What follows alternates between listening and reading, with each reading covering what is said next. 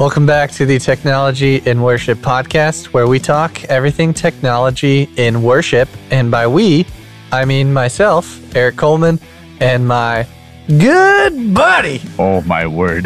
Benji Sartorius is sitting here across the table from me. That was a little much, maybe. Yeah! Okay. Moving on. Moving on. Because we are not in the South. We are not. We are in the great state of Illinois in the Midwest. I don't know if great is technically a good term, but we're in the state. We're in the state of Illinois. In the Midwest, yes. In the Midwest, where Yes. it is not that type of country, I guess. No, it's just Flat cold. It's and cold, cold. January. Actually, it really hasn't been that cold. And I'm always cold. And I absolutely hate the winter.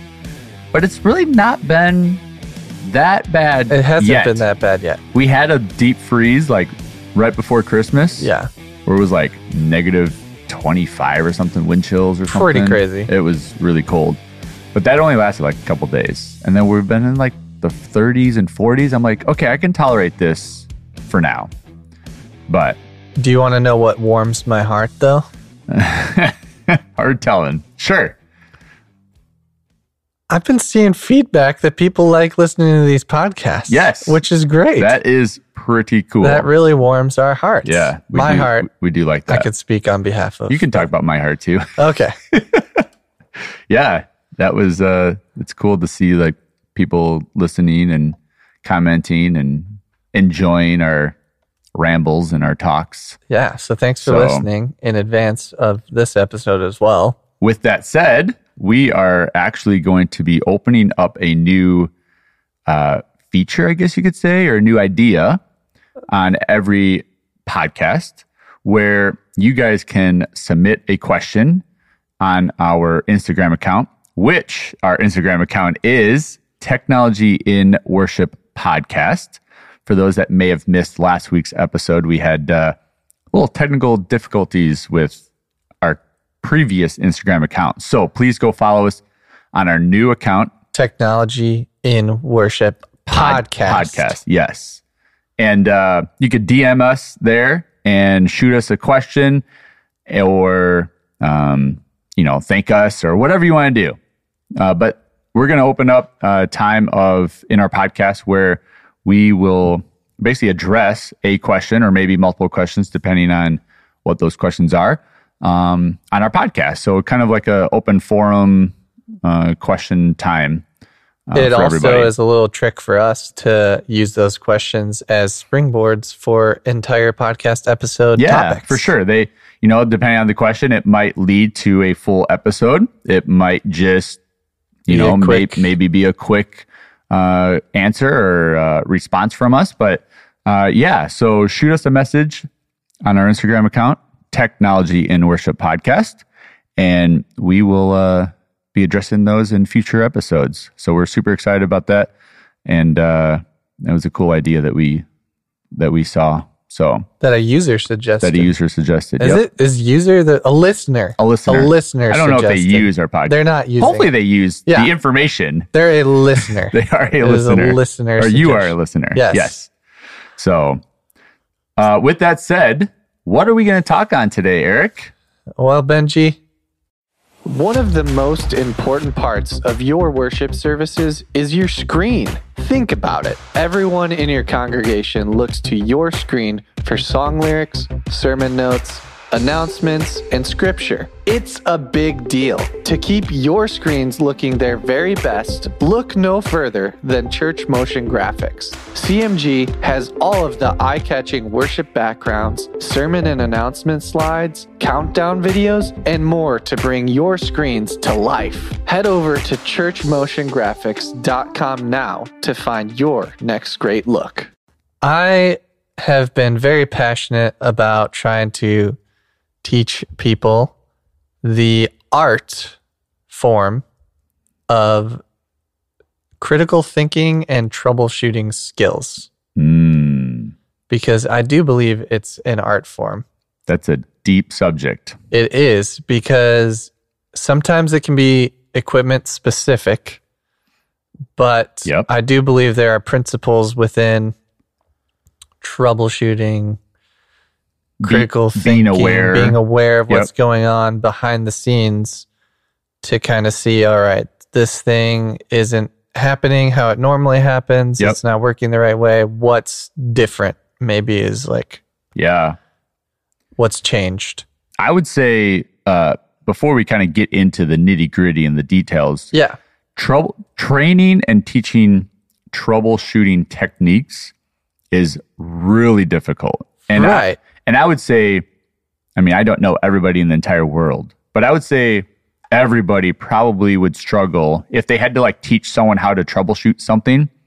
It's really hard to teach that. Yes. There's so many different factors. There's so many different scenarios. There's so many different ways of thinking that I might say, oh, this is how I would do that. But the person I may be teaching, their brain just doesn't function like that. Doesn't mean that they can't troubleshoot, but they might actually troubleshoot in a different way or a different direction that still gets the job done, but is not even close to maybe what I would say, oh, this is how I would troubleshoot this. Again, both ways might get the job done, but yeah, it's super hard to teach troubleshooting and process of elimination and like using your brain and all that stuff is just really hard to figure out. Okay, this doesn't work. What do I do to figure it out of why it's not working and fix it? And especially like in the moment, service is happening, you got to be on your toes, and it's not like Wednesday afternoon and you're like, I've got time. I've got hours I can figure this out. No, it's like, this is, the microphone's not working and we're in the middle of service. What do I do? It's like, that's really hard to teach. So with that said, we're going to try to teach some ways of stuff. Or just maybe inform, I guess. That's kind of what I've learned with troubleshooting. Is just that like someone just had to say something to me once, and it's like, oh yeah, I probably should restart the computer. Like that's a part of troubleshooting sometimes. It is, like, and if it's if we're talking of a computer, that's probably step number one. Yeah. Just restart the computer. Yeah. But what I wanted to define, and you can help me do it. Okay. Troubleshooting. Like, what are we talking about? In my brain and the way that I would think, and in the job that we are in and all that, troubleshooting to me means something is not working. Some piece of equipment is not working, and I need to figure out why it's not working and fix it. Yes. Yeah. So again, that could be lots of different ways, or, cables and whatever. But that's what I would say in our realm, in our job, as technical artists and audio engineers and video ops and lighting designers and all that stuff. I would say that is probably what I would define it as. Yeah. And I just want to make sure you and I were on the same page. We are. Before we went into this, which we usually are. But as a listener too, just making sure that everyone who's listening to this is kind of like, all right, we're going down the same. Yep. Same road. Yep. And troubleshooting can happen anytime throughout the week. It can happen or should happen during a service if something's broken and not working. It can also happen on Wednesday afternoon when you're just maybe getting things set up or installing some sort of new system. Or you noticed something that was wrong during service, but it wasn't like mission critical. You can get by. I'll deal with it sometime during the week when I've got time, is also another way that you could troubleshoot things. So that might be like where I would start maybe this conversation is, if there's a issue, how important or how big is this issue? Can this issue wait, or does it need to be addressed immediately? And again, every context is a little different. Yeah. But I would say that is kind of where I would start. Mission critical, needs to be done ASAP, or it can wait an hour, or it can wait 3 days. Is it something you address in the moment? Is it something you address in between your 2 morning services? Yeah. Is it something you address at the end of the day. Sure. On Tuesday or whenever. Yep. And again, every context and every church, that can look different and be different. So, if let's just say a wireless microphone's not working, right? A church might have 10 microphones. You just go and you're only using 5, go give them another microphone, address that microphone troubleshooting later if it can wait. If you're a church that only has 5 microphones and one's not working and you're using all 5, now that is a little more critical and probably will need immediate action at that point. Yeah. So take that within that context and let's dive in what we do. I think one of the most important beginner aspects of troubleshooting is understanding how a piece of equipment, or you could even break it down to a system, is supposed to work. If you know how it's supposed to work, like I plug in this video cable into this thing, it's supposed to put an image on the screen. As long as you begin bare basics, it's supposed to do this when I do that, then you're in a better spot than most people. Yep. Because if you're just walking into a room and literally all you know is I press spacebar every week. Which is very important. Which is important. Yep. I'm not saying it's not important. Yep. I'm just saying you don't necessarily know, other than hitting the spacebar, you're not aware of what is going on behind the scenes more deeply. Right. Yeah. So you have to be aware of signal flow from whether that's a video system, lighting, audio, doesn't matter. There's a signal flow. Yep. So you have to be aware of each practice's, I'm just going to call it signal flow. Yep. Yeah. I mean, and obviously we're talking people that are on staff at a church and people that are volunteers that operate your equipment on weekend services. So, volunteers, they've got day jobs, they have families, they've got a life outside of church and outside of serving in the production department. So that signal flow training is important, but I would not expect a volunteer to know the ins and outs of every single piece of equipment that they might be operating that I should know, right? But they should still know how the equipment works and the quick and dirty signal flow version of that equipment. Would you agree? I do agree, but I also would love to see volunteers be more aware, of course, of what's going on. If they want to know more and they're excited to learn more and all that, I would not take that away from them, and I would teach them and train them more. But I would say the average volunteer, as long as they know the piece of equipment, how it operates, and what it's supposed to do, and the signal flow, everything above that to me is like icing on the cake. Yeah. The more the better, but they do at least understand the equipment. And then we have to also remember that there are amazing people listening to this podcast who are church production volunteers. Yeah. And they're doing roles that you and I get to do. Yep. Serving as a volunteer. So thank you for everything that you guys are doing. Yeah, for sure. Let's talk, let's just go audio right now. Yeah. Okay. So let's within that do audio troubleshooting. I would say most of the time when you arrive at the church, if you don't basically have a routine of what you do every single weekend and you miss a step, chances are you might have things that don't work, right?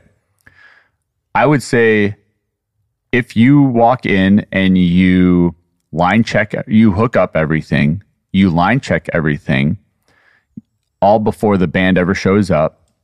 The band shows up, they plug in, And at that point, you should have a signal because you've done your line check, you've done your patching and all that stuff long before they've ever showed up, right? Right. If you skip that part and your band member shows up, they plug in and it doesn't work, you don't have anything to base you've your got troubleshooting. so much more things that are now introduced into the signal chain that you don't know if that part works or not. So I heard this and I'm going to probably flub this a little bit, but I heard this at MixU at one of the conferences where what I would say a lot of churches do is line check is actually sound check. Sound check is actually, I want to say they rehearsal? said the first service. Like I think they skipped the term rehearsal. Maybe I'm going to, like I said, I'm going to mess it up a little bit, but in other words, we're always acting and working like one or two steps behind. And that's not just the production department, that's the band as well. And that could be lead pastors, worship pastors, and staff members. I would say a lot of churches think as their first service as their rehearsal or their practice. Yeah. And when I came on staff at Mission, that was kind of the lingo of our Saturday service was our rehearsal. And I'm like, no, let's get that out of our lingo like yesterday because people are attending that service. Yeah. That's their only service that they are attending. They're not coming back on Sunday and attending a service. Like this is church for them and we need to treat it as a church service. So what you do now is, you're working all these steps that you should have done long before the band ever showed up and long before the band ever started playing and long before the actual first service started. So line check, let's back up a little bit more. You arrive and you should have a input list or some sort of, this is who is playing, whether that comes from Planning Center or an Excel sheet or a Word document, whatever it might be. Basically, these are the band members. This is the instruments that they're playing. These are who is singing, maybe who is speaking throughout the service. Basically, all that type of stuff you should have. Then you need to start laying out your soundboard for that stuff. So whether that's adding channels to your board that you might not have used the previous week or moving channels around to create room for 2 electric guitars versus last week you had 1 electric guitar, things like that. And then once you get everything laid out on your board, you patch everything, get all your inputs set, then you go hook up your band up on stage. And then you do what they call a line check. A line check is nothing special than to make sure that you are getting a signal down the signal chain. That's it. That's it. All you got to see is, do I have signal? You don't need to learn how to play bass guitar to line check the bass guitar input. You don't even have to play an instrument to check the line. This is usually done a lot easier with 2 people. It can be done with 1 person, but let's say you had 2 people, 1 in the booth, 1 person up on stage. So basically what they're doing is they pick up let's just say it's a instrument cable for a guitar. You pick up the cable and you tap the end of the cable. You should see a signal on your board or at least hear like a little click or a little pop. Obviously, if it's a microphone, you can actually speak into the microphone. If it's keys, like electric keys, you can turn the keyboard on and play a couple of keys.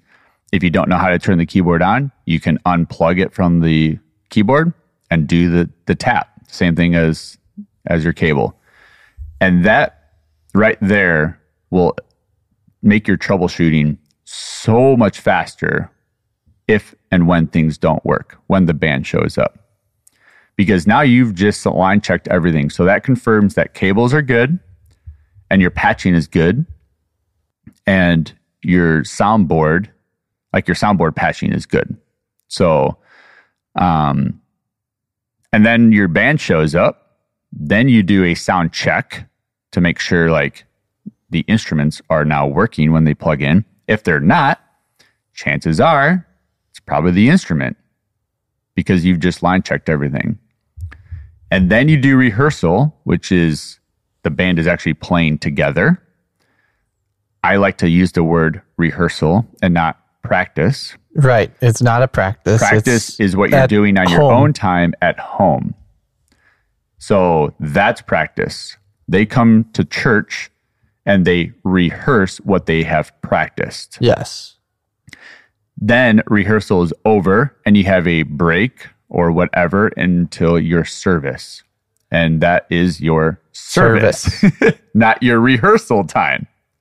So, yeah. Now that I'm actually just talked all of that through, I think I remember what Mixu used to say. So their line check is their sound check, and their sound check is rehearsal, and the rehearsal is the first service. Yeah. So, and they were saying that's wrong. Totally wrong. That's not a good mentality. No, because practice is at home by yourself or whatever. Rehearsal is you're now all together as a band and vocal group, and you're rehearsing what you have practiced. And in order for that to be effective, as a sound technician, we should have already done a sound check, and before that, a line check. Yep. And during rehearsal is when the production team is also rehearsing. So not practicing. I like to challenge my production team to practice at home during the week for whatever job that they're doing.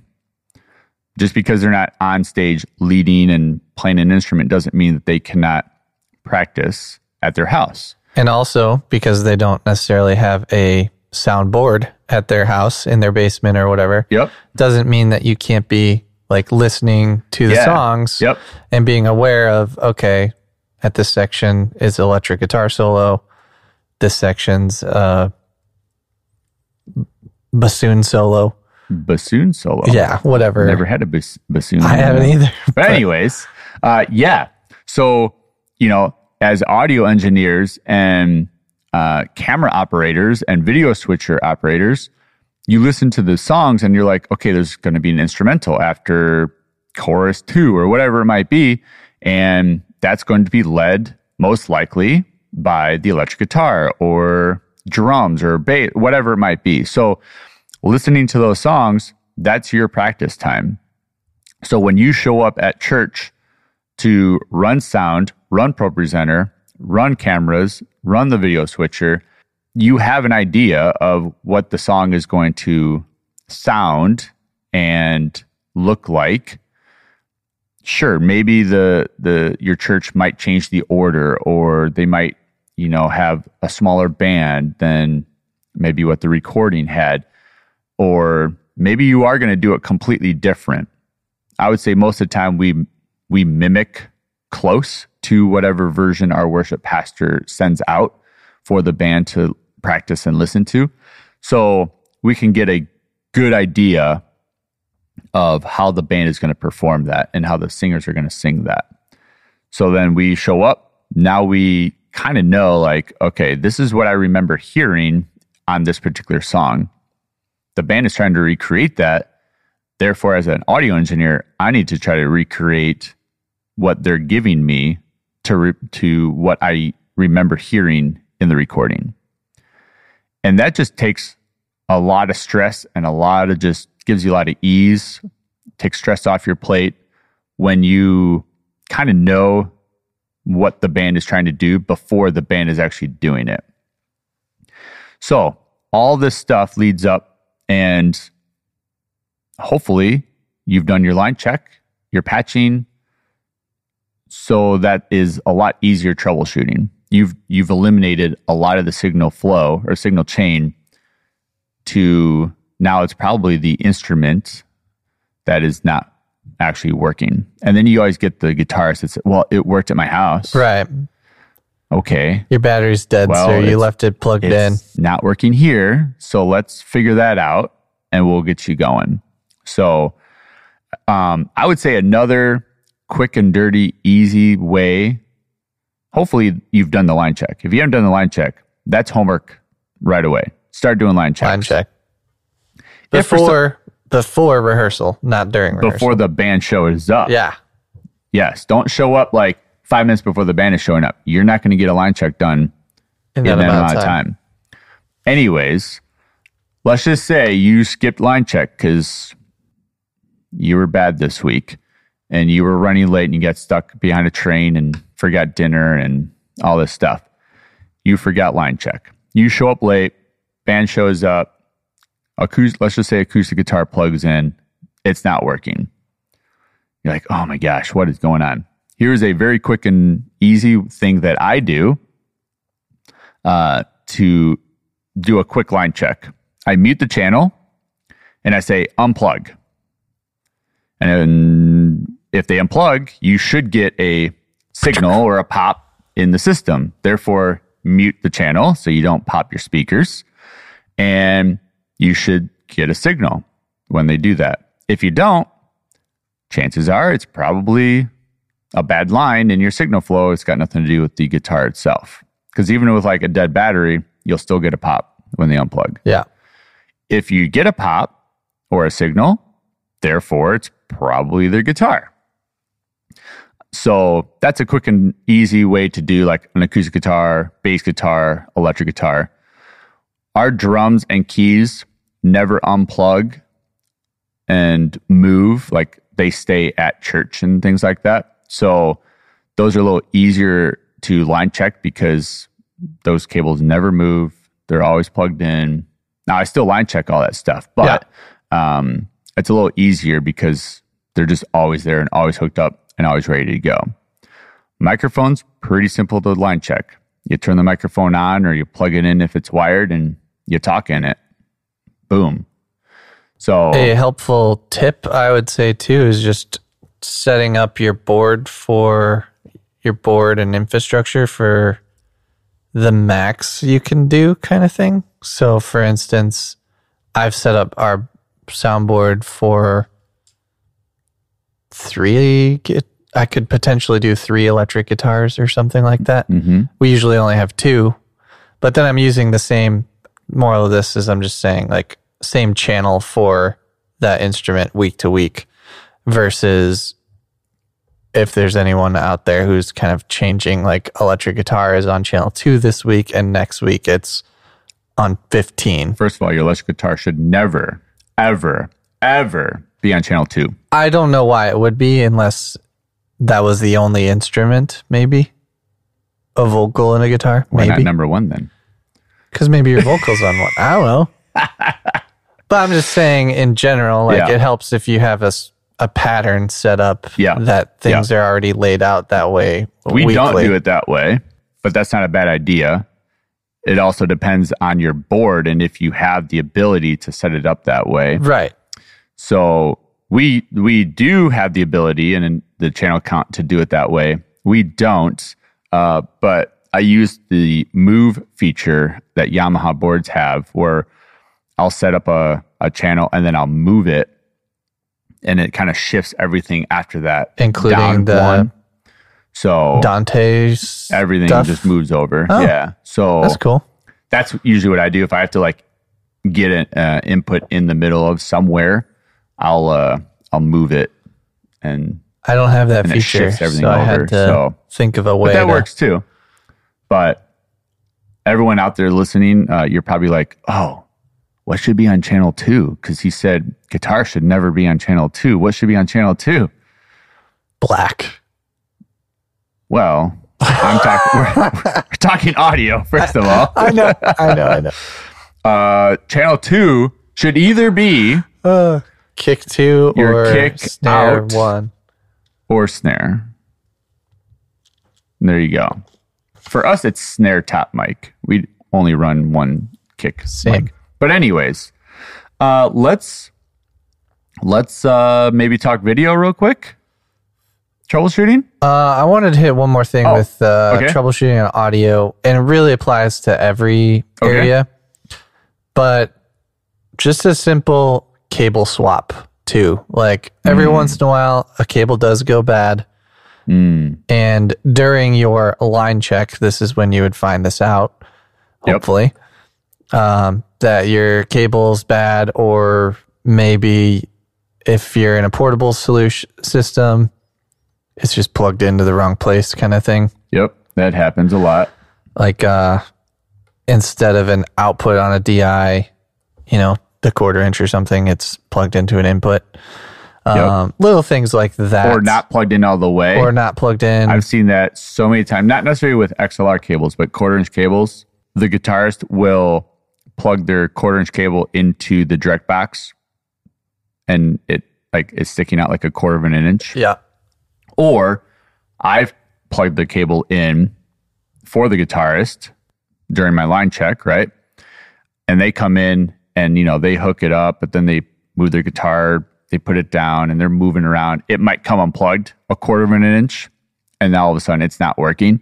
So yeah, knowing where your connections are, if you have multiple connections in the signal chain. Yeah, because it's not always microphone cable to soundboard. Right. There's other pieces in between. Yep. So kind of knowing where those connection points are, kind of making note of those during line check of okay, this is where my direct box is, or this is my XLR, whatever.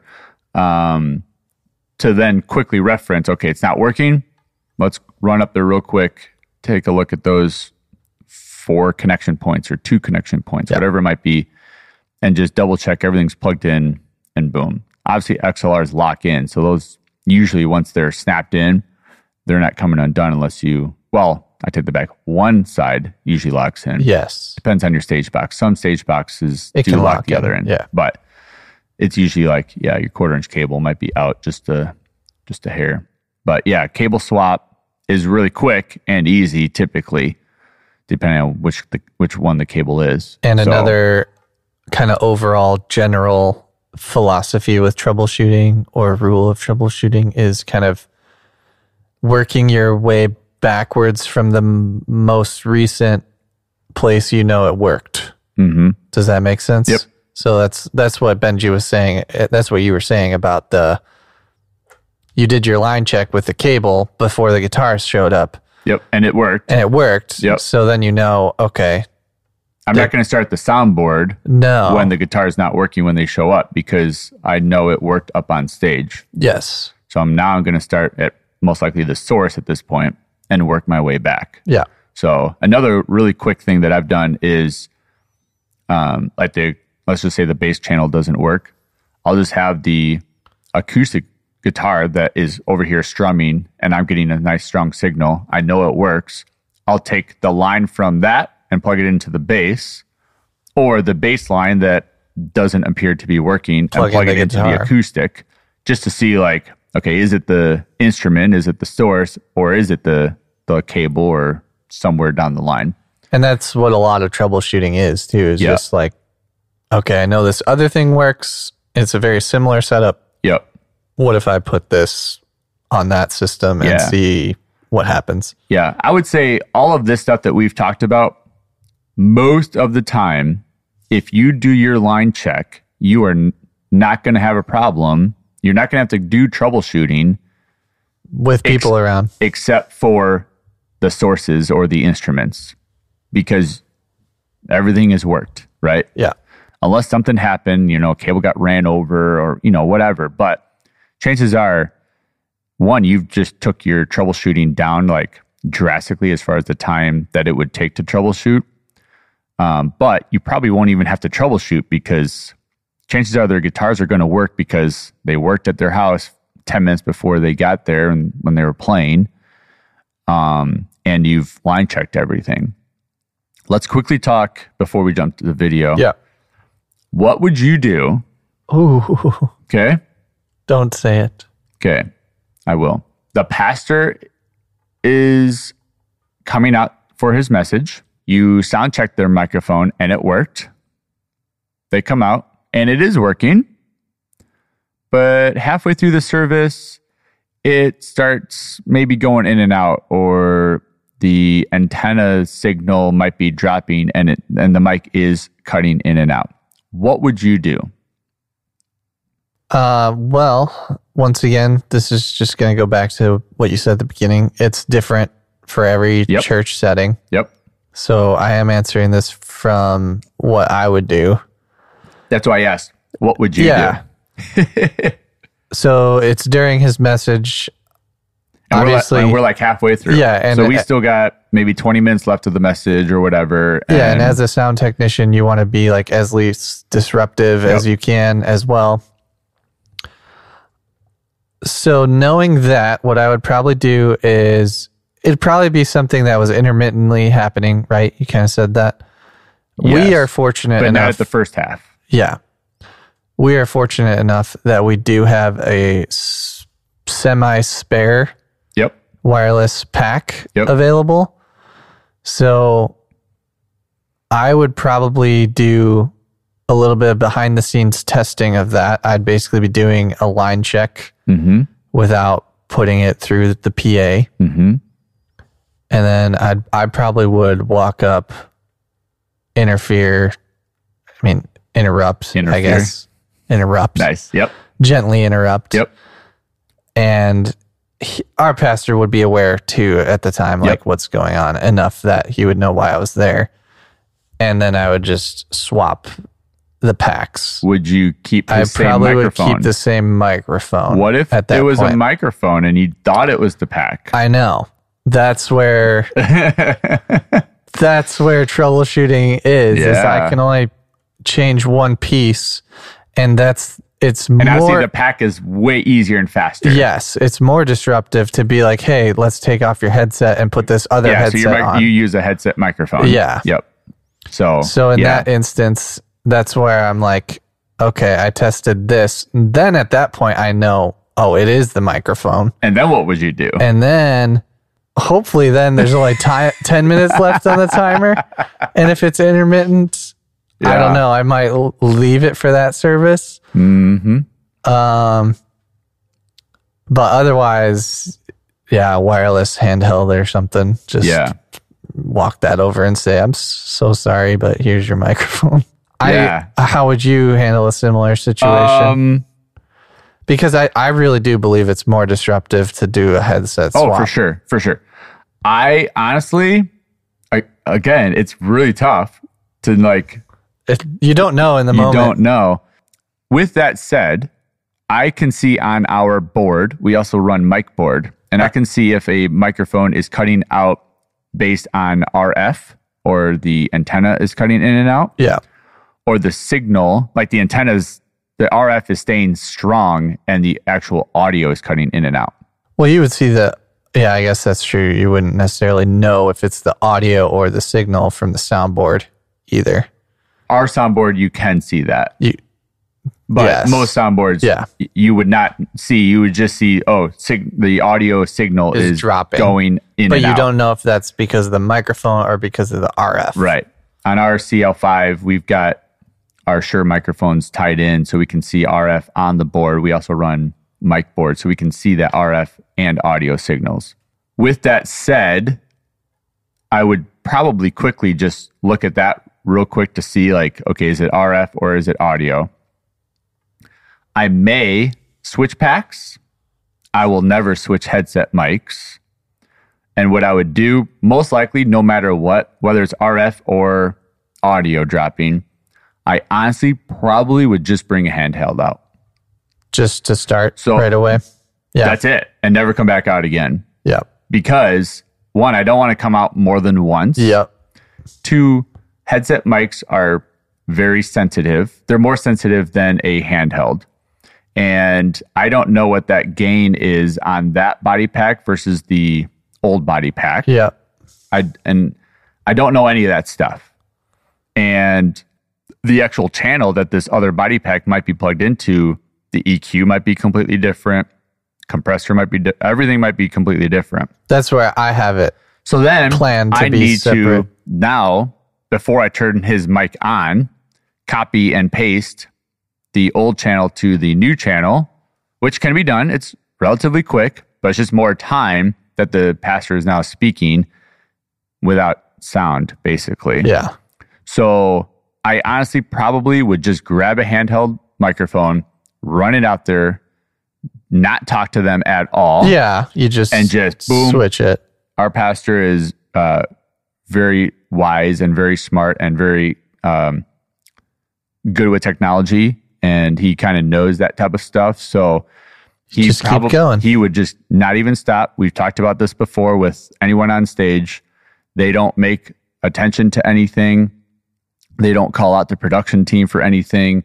They don't make note of anything.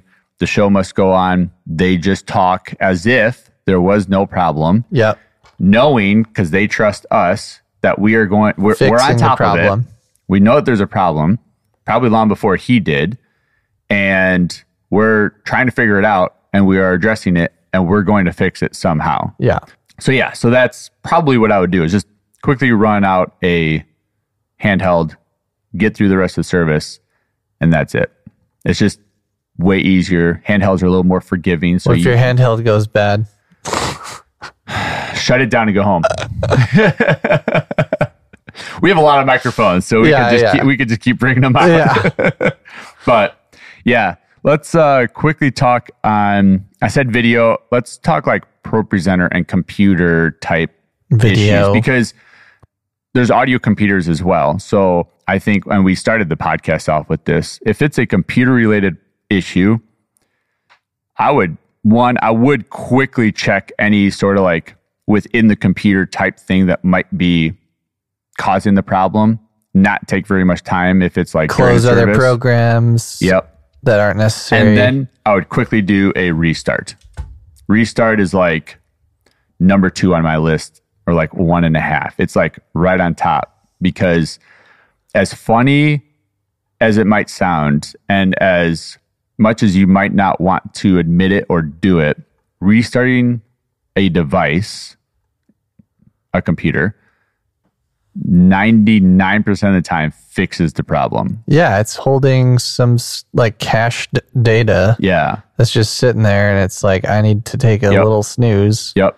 Yeah. So that is like very high on my list. Now, obviously, if we're in a service, restarting a computer is pretty dramatic, or it could be, depending on what it is. Depending on what the computer's running. Yep. For you and I, our ProPresenter computers are also running our lighting.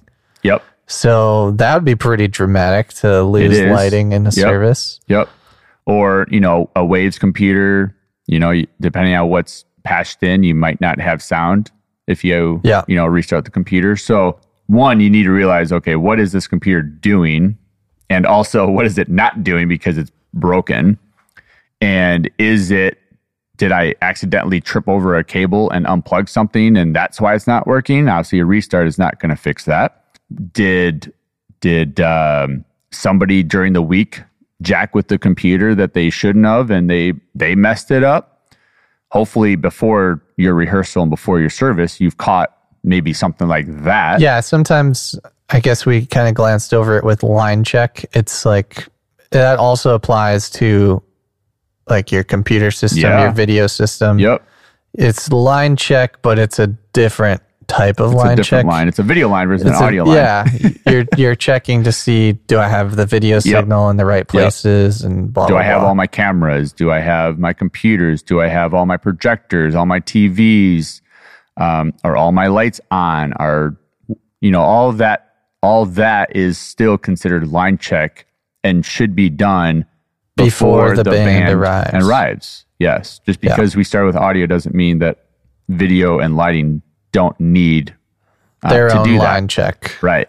So yeah, it's super critical and super important to like do all this type of stuff before anybody arrives. Yeah. So then when people arrive, you're not sweating and figuring things out and not figuring things out and stressed, and it can mess up the rest of the rehearsal and the whole service, depending on if you can let it go and move on, or you hold on to that frustration until service, and you're just like, oh, this is so frustrating. I know it was an hour ago, but like, oh, I'm so frustrated. And it's just like, it can mess you up. So get all that stuff done before anyone arrives.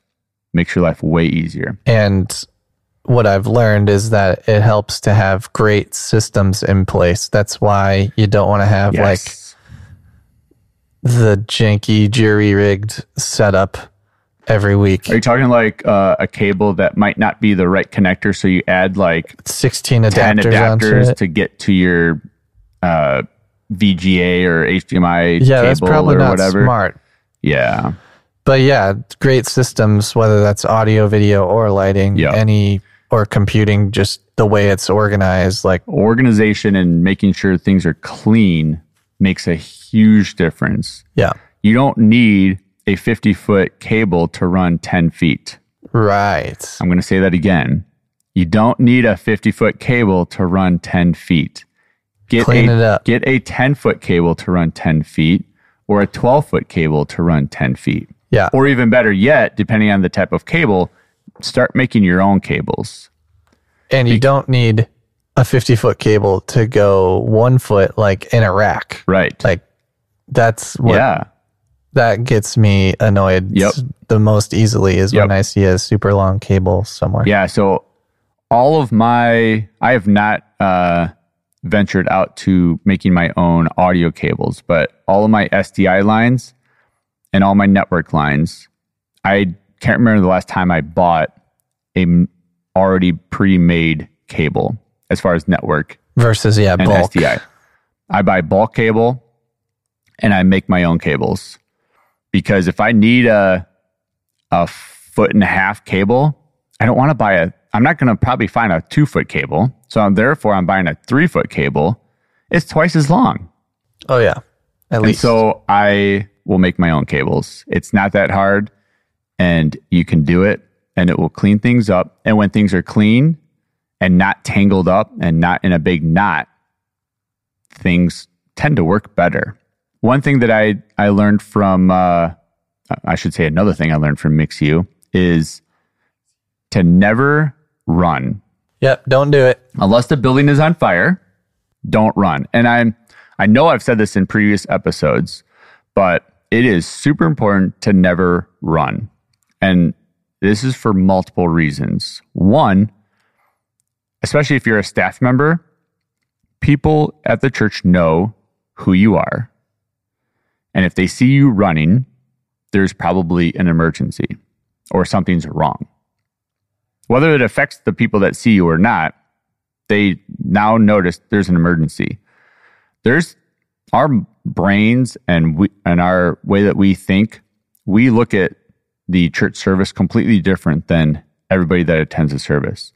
We know what is supposed to happen and what's not supposed to happen. Most people don't know that. They just see what is currently happening. And there could be an issue, but people actually don't realize it's an issue and they just think that is how it's supposed to be done. But if you're running, now there's an emergency or something's wrong. Secondly, if you're running and it's within your worship center space, you've now created a bigger distraction or another distraction that who knows what maybe the audience or a particular person was feeling at that time. You've now broken that feeling or that thought to that person to now draw attention to yourself. And I would also say probably lastly, if it takes you, let's say 30 seconds to walk front of house to stage, 30 seconds to walk, you're running, you make it in 10 seconds or 12 seconds. I don't know. I don't even know if it's that much faster. It's faster. Or a very brisk walk. Yeah. You make it faster. One, it eliminates time for you to troubleshoot within your brain because one, you're getting there faster and you can trip over something. So you could cause it even bigger distraction. Bigger distraction. So you're taking the time that you could walk and gather your thoughts to running, less time to think, and possibly tripping over something. So do not run. More time to get injured. Yes. Yeah. Yeah, I guess with video, when I'm thinking of video as far as on a computer, I guess this is more of just a generalization or a realization or something I've observed, is that it does seem to be that the computer will most likely be the cause of like video outputs or things like that not being in the right place or like changing. Yeah. Like ProPresenter outputs ProPresenter or whatever. output stuff. Like It worked last week and then it worked last week and now it's flip-flopped or whatever. Yep. Which a restart, I would say, can fix that. And I've seen lots of times where it doesn't fix that. But sometimes it's as simple as, I mean, even if you're like a portable church, maybe you've just simply plugged in one cable to one port and the other and it's swapped. So then you just swap it. Yep. We get that. I wouldn't say a lot. And especially now because we've had our multi-site setup tear down campus for just over a year now. Actually, it's like a year and a half. Yeah. But early on, there were times where like a cable got swapped. It's pretty easily done. And we're like, why doesn't this work? And sure enough, it's like, oh, this was swapped. So that can happen. And I found when you have two monitors, which, you know, at your own like computer workstation, this is great. If you're going to have two monitors and not an ultra wide monitor, it's great to have the same monitor. Yeah. But those usually have the same name. So every time you log in, it doesn't necessarily always remember like this is the one that's on the left. Right. Yeah. So you have to remember to change the configuration in the actual computer settings of your output. Yep. That being said, I'm kind of talking this lane for like a smaller church who might be using two outputs off of a computer just for like operator and projector. Yeah. And that's it. That's it. Yep. Or maybe it's a laptop and it's you have your laptop screen projector, confidence. Yep. This is where having a system like the DeckLink Duo card has really helped improved like our workflow in every space that I've had it installed. It's just like, it just remembers. Like I don't have to, it's digital. With the DeckLink, the computers don't actually see those as outputs. Yeah. So if it's a laptop or just a computer with one operator monitor, that's all the computer sees. So it can't switch your screens around. Yeah. So only ProPresenter would see the DeckLink card. And so, yeah, it's kind of hard for Windows or Apple to flip your monitors when they don't see it. Doesn't see it. So, yeah, that's... but as far as like a practical tip, that system has really helped alleviate that, like, that aspect of troubleshooting. Like, it worked yesterday. I was here for rehearsal. Yeah. Why isn't it working today? I would also say, like, I think a DeckLink card, that whole system it's important on all types of computers, but I would say it's even more important for a laptop if you're like constantly unplugging the computer and taking it, whether you're taking it to your office or you're taking it home to work on stuff. Because then you are always, or every week, you're unplugging your video outputs and you're plugging those video outputs back in when you come back. Versus the DeckLink, like I just said, Windows and Apple don't see those as outputs, and it's one cable. Plug that sucker in, and ProPresenter will remember, like, oh, yep, these are your outputs. So another little personal tip, I'm going to call it.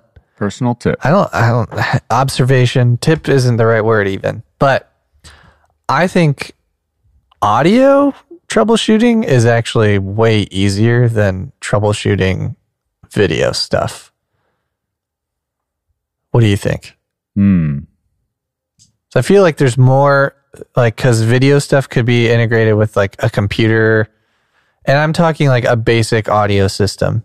I'm not talking about pulling in Dante Audio or utilizing. I would probably agree with you.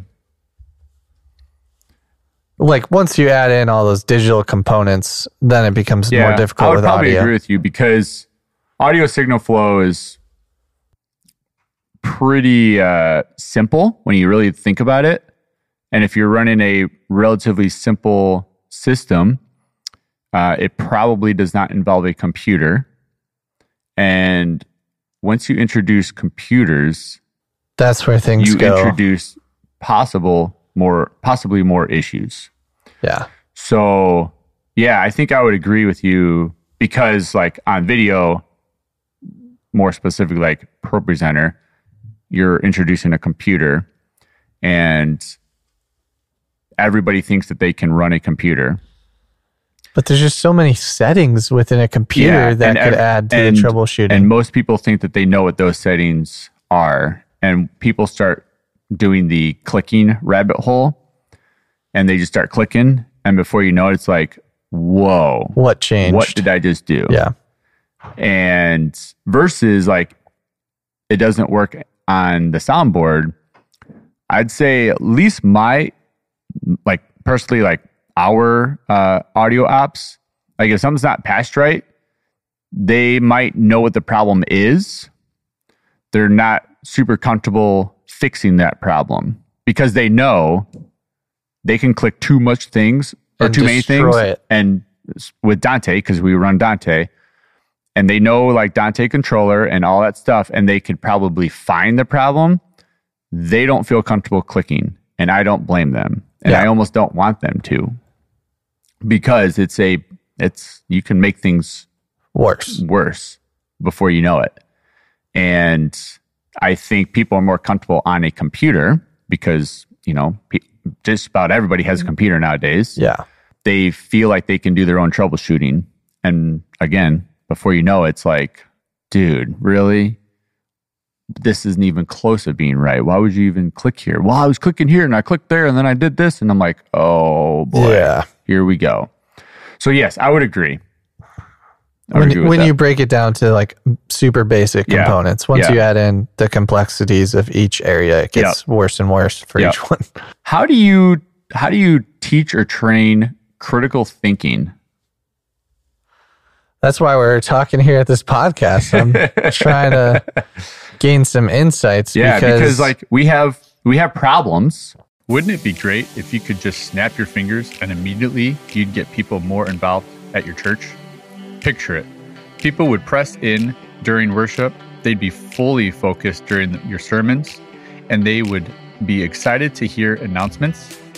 This is the wish of many churches because we all know the struggles of getting the attention of our community. That's where our friends at Church Motion Graphics can help. CMG equips churches with a large library of eye-catching graphics for worship, sermons, announcements, and more that will help you get attention and move your community forward in their faith. With just a few clicks, your church can start looking great, reaching more people and getting more involvement than ever. Head over to churchmotiongraphics.com today. Or we see them as problems we're trying to troubleshoot. There might be a ProPresenter operator that doesn't know that doesn't actually know that there's a problem. They're just hitting the space bar. They might know the signal chain, like we talked about first thing in this podcast. But how do you teach them to be aware and all of that stuff? That's where that's my goal this year, really, with the team is like, because you are right on one hand, they are volunteers coming in to serve in a function. Yeah. They're not going to know all the ins and outs, but it sure does make our job easier and just overall like community better. Yeah. When we're all speaking the same lingo and can kind of like know, all right, there's something wrong. How do we fix it? Yep. And I love team players who want to jump in to help fix it versus someone who's just like, I don't know, I'm going to walk away. Like it's hard to troubleshoot a problem if you don't know that there's a problem. Yeah. And it starts with being aware that there's a problem. So I think I don't really have a good answer either, but I think first it comes down to communication. Communicating the vision of this particular weekend. Okay, this is what we're trying to achieve. This is what we're going to do. This is what we want it to look like. This is what we want it to sound like. we just added a new lower thirds graphic, maybe like letting your team know like something slightly different. Yeah, things that you have changed that they might be used to and more aware of. Let them know like, hey, we're doing it this way this week. And I think one, it boils down to communication and letting them know stuff. I think a lot of it, if you don't communicate, it's like they are just pushing a space bar because that's all you basically have communicated to them. Yeah. Hit the space bar when they're singing the words. Hit the space bar to play this video.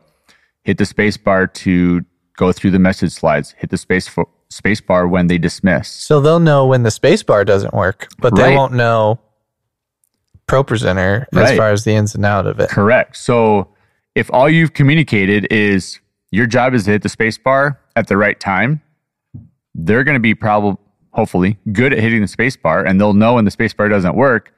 They're not going to know anything else. So I try to always communicate to my team like, hey, when you click the first slide of this song, the background is going to change. The lights are going to change. You are advancing Planning Center live. There's a lot of things when you click this particular slide. When you click this video slide, this is what happens. The lights change, the video plays, some of the channels on the soundboard automatically come up, that type of stuff. When you click the message slide, the first slide, the pastor's mic automatically comes up and turns the TV on for our preaching display, and it changes the center screen lyric banner. So like, I try to communicate all that stuff to them, and not necessarily to have them change things or to know how to change things. But they can make you aware of it. But when they click on it and the lights don't change, they're like, oh, Benji said when I click this slide, the lights are supposed to change, and they're not.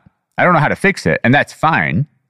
But I'm aware that there's an issue because I've been communicated, this is what this is supposed to do when I operate this. Yeah. So I don't know if it's part of an answer. It's part of an answer, but that's definitely one of my goals this year is to just, and it's not to say someone is not like a smart person either. It's just, it's just you're not aware of what you don't know. You know? Here's another thing that I'm going to start doing this year actually is, and this is really tough for probably a lot of churches with smaller production teams, is up until this year, I have trained my team, except for my audio guys. Basically, my video and ProPresenter operators, a lot of them run everything video-wise and ProPresenter-wise. So 1 month, they might be a camera op. The next month, they're running ProPresenter. The next month, they're running Video Switcher. The next month, they're back to camera or a different camera. And I think that's necessary when you have a smaller team because you have less volunteers.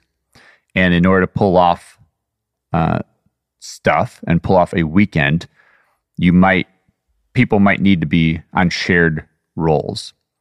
I am getting away from that this year. And I am training specific people on specific things, and that's it. Because I feel like it's better to know something really well versus a lot of things semi-well. So that's one of the things I'm doing this year. And that might get into that awareness because now they know that piece of equipment even more. Because when you think about it, like that example I just gave, they run camera on January, whatever. They're not running that camera until April or March. If they're it'd be April. So video camera in January, ProPresenter in February, Video Switcher March, and then camera in April. And it could be a different camera. That's a long time for a volunteer that serves once a month, to know the equipment. Yeah. If they're serving once a month, they're not touching that same camera for another 4 or 5 months after the fact. Yeah. That's a long time for when they have a day job and families. So I'm going this new direction and training on specific equipment. One Direction. And that's it. One Direction. Sponsor. It's a good band name. Yeah. I, just to bounce back, I'm doing a similar thing. I've been doing that, actually. Mm-hmm. The One Direction way, where someone usually runs camera one is running camera one most of the time. But I'm actually trying to allow a little bit of freedom for them to like change roles too. Yeah. So I'm kind of going slightly the opposite way, but with more of the, I'm going to call them all-star players who like want to know more about other areas too. Yeah. And I'm not taking the direction of, if they want to learn more, not training them. No, I will still train them on other equipment. And I think, because this is still new, I won't actually put them in that position unless there's a backup and I'm in need. Yeah. But they've been trained. Yep. But they really know this other piece of gear. Yeah, that's their home base. Yeah. One thing that I did last year, keep forgetting we're like in a new year now. Yeah, it's weird. Last year, which was a game changer. Okay? Tell me. You ready? A QR code. That brings up a production checklist. This is a game changer that every single church should do. Every single church. And it's a checklist. It's a QR code, so it's all digital. It's not paper. We used to do paper, but we are now in 2023 where paper's not cool anymore. It's really not. So we have QR codes at most of our stations, and all of our team members, they walk up before line check basically, and they QR code, take a picture of that, and it brings up a checklist. And this checklist is nothing fancy. It's really big, and it took a lot of time to build out, but it's on Google Forms. So like I said, nothing fancy. It's free. It brings up a drop-down list where they select their name, and then it takes them to another question that says, is this for Minooka or Morse campus? Then it takes them to, is this pre-service or post-service, like turn on or shut down? Yeah. Or clean up. And then it takes them to, are you running, or what position are you on? Audio front of house, audio broadcast, camera one, camera two, video out, whatever it might be. And then it gives them a checklist of everything that they need to do or confirm that it's working or settings are set correctly and all that. And since implementing that, our issues have gone way down. Yeah. Way down. Because it also creates awareness for those volunteers. Like we were just talking about awareness. That creates awareness because now they are actively looking at, my camera needs to be at 4,500K. Yeah. It needs to be at 5994. It needs whatever it might be. And likely that setting on most of those things hasn't changed, but it's also just... one of our cameras we use for announcer videos, and we film those settings completely change. So, like camera-wise, it can change. ProPresenter, it confirms that the lights, that all the appropriate programs are open. It confirms that lights change when we click a slide. It also confirms that our pitch control works. So they communicate with the audio team to make sure when I click this slide, it changes the pitch control. So it has been a game changer with all of our volunteers that are now putting more responsibility on them to make sure things are working and all of that stuff. And it doesn't take a super long time. I'd say most positions, this checklist takes less than 5 minutes to do. So for its entirety. And then they do it again, same picture, same drop down, select their name, select their campus, and then they'll do post service for the end of service. And it's making sure like all your stuff is shut down correctly. Your workspace is clean. all that type of stuff. And it's been awesome. So I highly recommend, if you do not have a checklist of some sort, paper or digital, make a checklist. It will change your department and your volunteers drastically. And at first I had some pushback because I've got team members that have been operating and are serving with me for years, for longer than I've been on staff, actually. Like, they know this stuff like the back of their hand. And I'm like, I understand that. And I appreciate that. And I know that you know this equipment. This is still the direction that we're going. They're like, okay, no problem. And they do it every single time that they serve. So it's awesome. So go make a checklist if you don't have a checklist. Okay. It will eliminate. Make it happen. It will eliminate troubleshooting, and it will raise awareness.